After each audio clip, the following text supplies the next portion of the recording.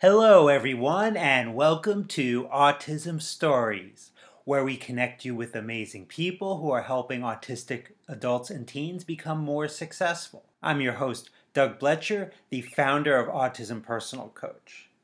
The majority of our communication is not the words that come out of our mouths, but our body language, the nonverbal communication.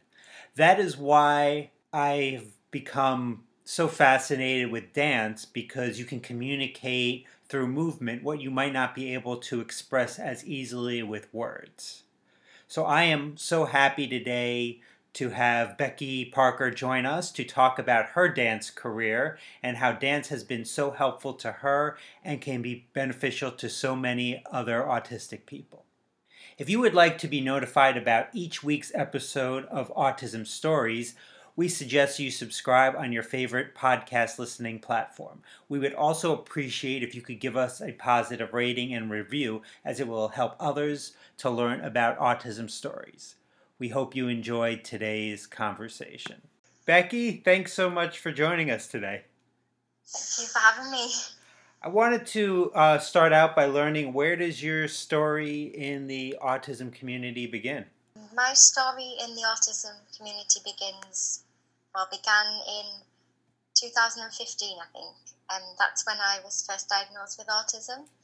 And I think it was from then I started looking for opportunities in dance that were more inclusive, and because that would be a lot better for me. And I think that's where my journey began. And I started a Facebook page called Autistic Dancer, and just to try and engage with more people who dance on the spectrum. And I just started to share bits of my learning as I learned. And I think that's the way I started connecting with other people who had autism. And so a lot of that was done through social media at first. Now, I always say there's a sport or physical activity for everyone, and I wanted to talk with you because you're a professional dancer. Why do you think that dance has been right for you? I think it happened by accident because I didn't always know that I had autism. And so when I was at school, I think I was 14, and my teacher at parents' evening said to my mum that because I didn't really engage with school, I was really quiet and withdrawn, so I should start drama classes, but I didn't want to talk to anyone. But I wanted to dance, so it was kind of the compromise. So that's when that started, and it just became a place for me to escape to, and it just felt like I could be me during that time. And I just became really obsessed with dance, and it's helped me a lot, I think. And what type of dance do you primarily focus on? I primarily focus on contemporary and ballet, but it wasn't always contemporary. I used to do ballet, tap, and modern dance, and it was quite strict with what you had to do and how you had to do it, and that there was specific dance steps and rules. So when I then started contemporary, I hated it at first because there was no rules. You just had to do anything, and I really struggled with not having rules. But now I love it because I can do anything and really express myself through contemporary dance. So. For you, what was frustrating about not having any rules? I think just that I always feel more safe, I think, with rules, because I know that this is the way to do it, because I haven't always known how to do something. Do you know what? Like, I've always felt like everyone was born knowing how to do things and why we do things and what things mean. So rules really make me feel safe, and I know what I'm doing. So it was very frustrating not having that, and being asked to create a contemporary dance at first it felt impossible because I was going back to my ballet steps or my jazz and modern steps, because that's what I knew was a dance step. So I think it was just learning to move as me, and knowing that any movement is dance, really. And but it's good now to know that you can do anything. so you can create new things and show people. And how long have you been dancing for? I've been dancing for roughly 16 years, and yeah, I had a few breaks on and off for different reasons. I gave up a few times, but yeah, it's been a long journey. So my niece is in high school and has been dancing for several years, and put in many hours, and has improved immensely over the years. And I'm definitely proud of her. But she's probably a long ways from being a professional dancer. So so I'm wondering how much dedication or training on your part did it take to get to this level?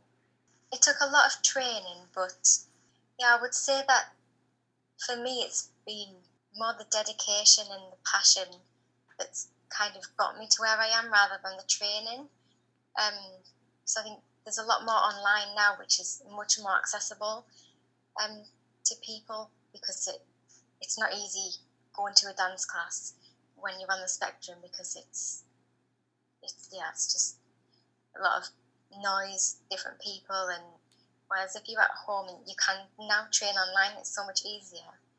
Yeah, a lot of dedication. Just use the passion, and yeah, I think when people have told me I can't do something, that's kind of been that's really what's really motivated me at times. Now, Now you're also a choreographer and created a dance called Hunting for the Unicorn that explores your younger years as an autistic person. Can you share with our listeners more about this dance? So, Hunting for the Unicorn is a solo dance piece, and it's based on my experience growing up with autism, but not knowing that I had autism, and just kind of the different struggles that people face.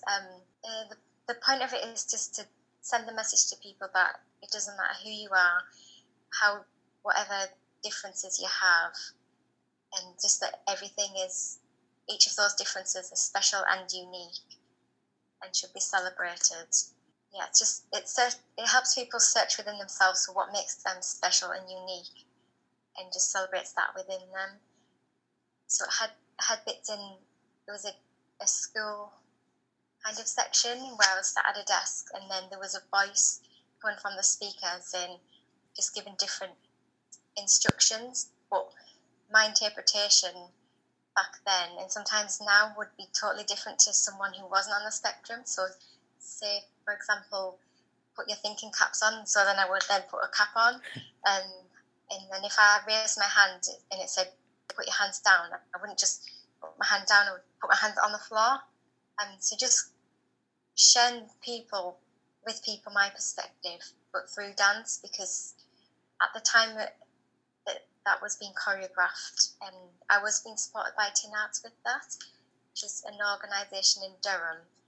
And so back then, I think it was about 2 years ago, I couldn't just talk like I am now to you, and I couldn't just talk to people about it. So that was really my only way to help people understand, by showing them through dance.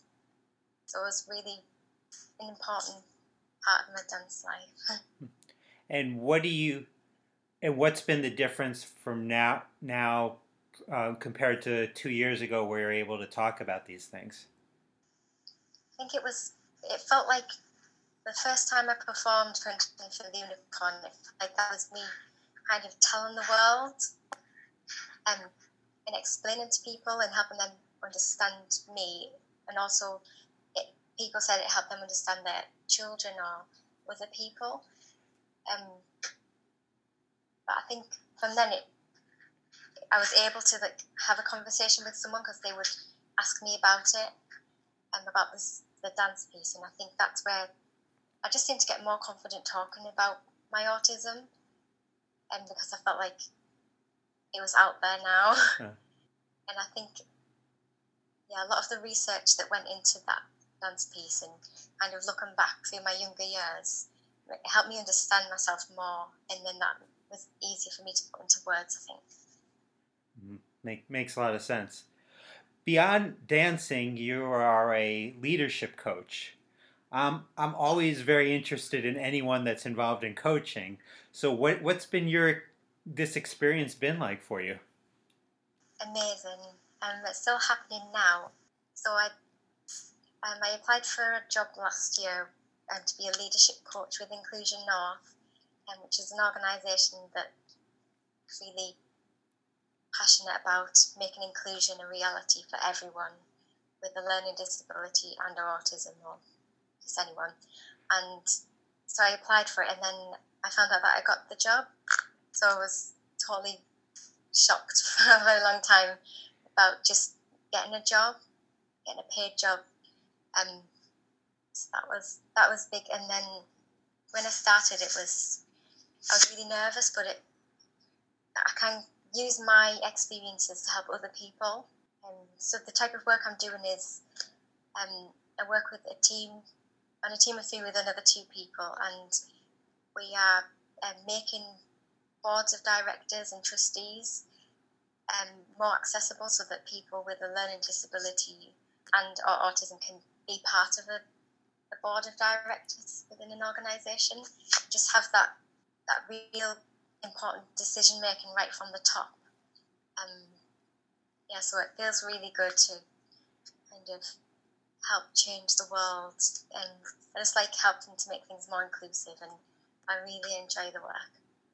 Now, in preparing to talk with you, I came across a website that has your brand, Autistic Dancer Clothing. So I'm wondering, for you, what do you see the connection with dance and fashion? I think it's probably a lot to do with costumes and dance wear, things that I wear to dance. But I think it was really important to me because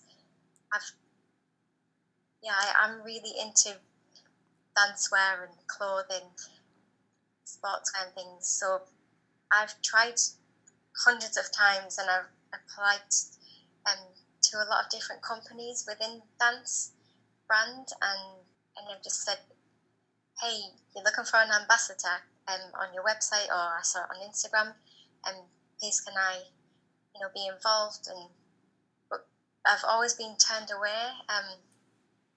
So it started to affect my confidence, and I could see that in a lot of, all dancewear catalogs that I know of, there's no one with, I can't say without autism because you can't really tell, obviously. I always tell, but there's no one in, say, a wheelchair or, with a physical disability. Do you know what I mean? It just seems to be the perfect ballerina in all of the pictures. So that's something that I'm really passionate about kind of going forwards with, looking into that sort of thing. Just making everything, not just the physical dancing, but how dance wears promoted, if that makes sense. Yeah. And so to have my own brand was amazing, because I just thought, if I can't do it for someone else, then I'll just do it. So I contacted a company called Weird Triangle, and so we collaborated on a lot of the designs, and so I'm really proud of that. And how can people purchase Autistic Dancer Clothing? And the website is weirdtriangle.com, and then there's a link on there for different brands, and Autistic Dancer is one of them, and that's where you can find all of my clothing range. Now, what about autistic people that want to pursue dance as a career? What advice would you give to them? I would say, if you want to pursue a career in dance, definitely go for it. And there'll be a lot of ups and downs, a lot of situations where you just got to not compare yourself to other people, and just keep going and use that passion to drive you through it, because it is worth it, definitely. And because then it can seem like a really long journey at times, and where you don't feel like you're getting anywhere sometimes, but then when you kind of come over one of those hurdles, and then you look back and see how far you've come, it's really feels like an amazing achievement. But sometimes it doesn't feel like that. You just gotta never give up. And thinking about the future, like, what are your goals in dance? My goals in dance are I want to get into teaching dance. I've recently got onto a teaching program with a company called Company of Others, where I will be teaching 4 Zoom dance classes, and so I'm really excited about that. And I just want to really push forward with my teaching and just try and show people that I can do it and that I just need to be given a chance and continue to perform. And I think mainly focus on sending messages through dance and helping people understand visually, which will help them understand other people. Yeah, there's more than one way to communicate. Yeah, definitely. Well, Becky, I really appreciate your time. Thanks so much, and for joining us today. Thanks so much for having me. As always, thanks to everyone for listening, and a special thanks to Becky. Are you autistic and a fan of the animated show Adventure Time, or want to learn what all the fuss was about? Then join our virtual group as we discuss Finn the Human, Jake the Dog, Marceline the Vampire Queen, and much more at this month's Autism Personal Coach virtual animation group on Friday, July 24th, 6 p.m. Eastern Time. The link can be found for this virtual meeting in the podcast description for this episode. On next week's episode of Autism Stories, we will talk with Super Spectrum Girl about all the wonderful illustrations she does to highlight the autistic community. Talk to you then.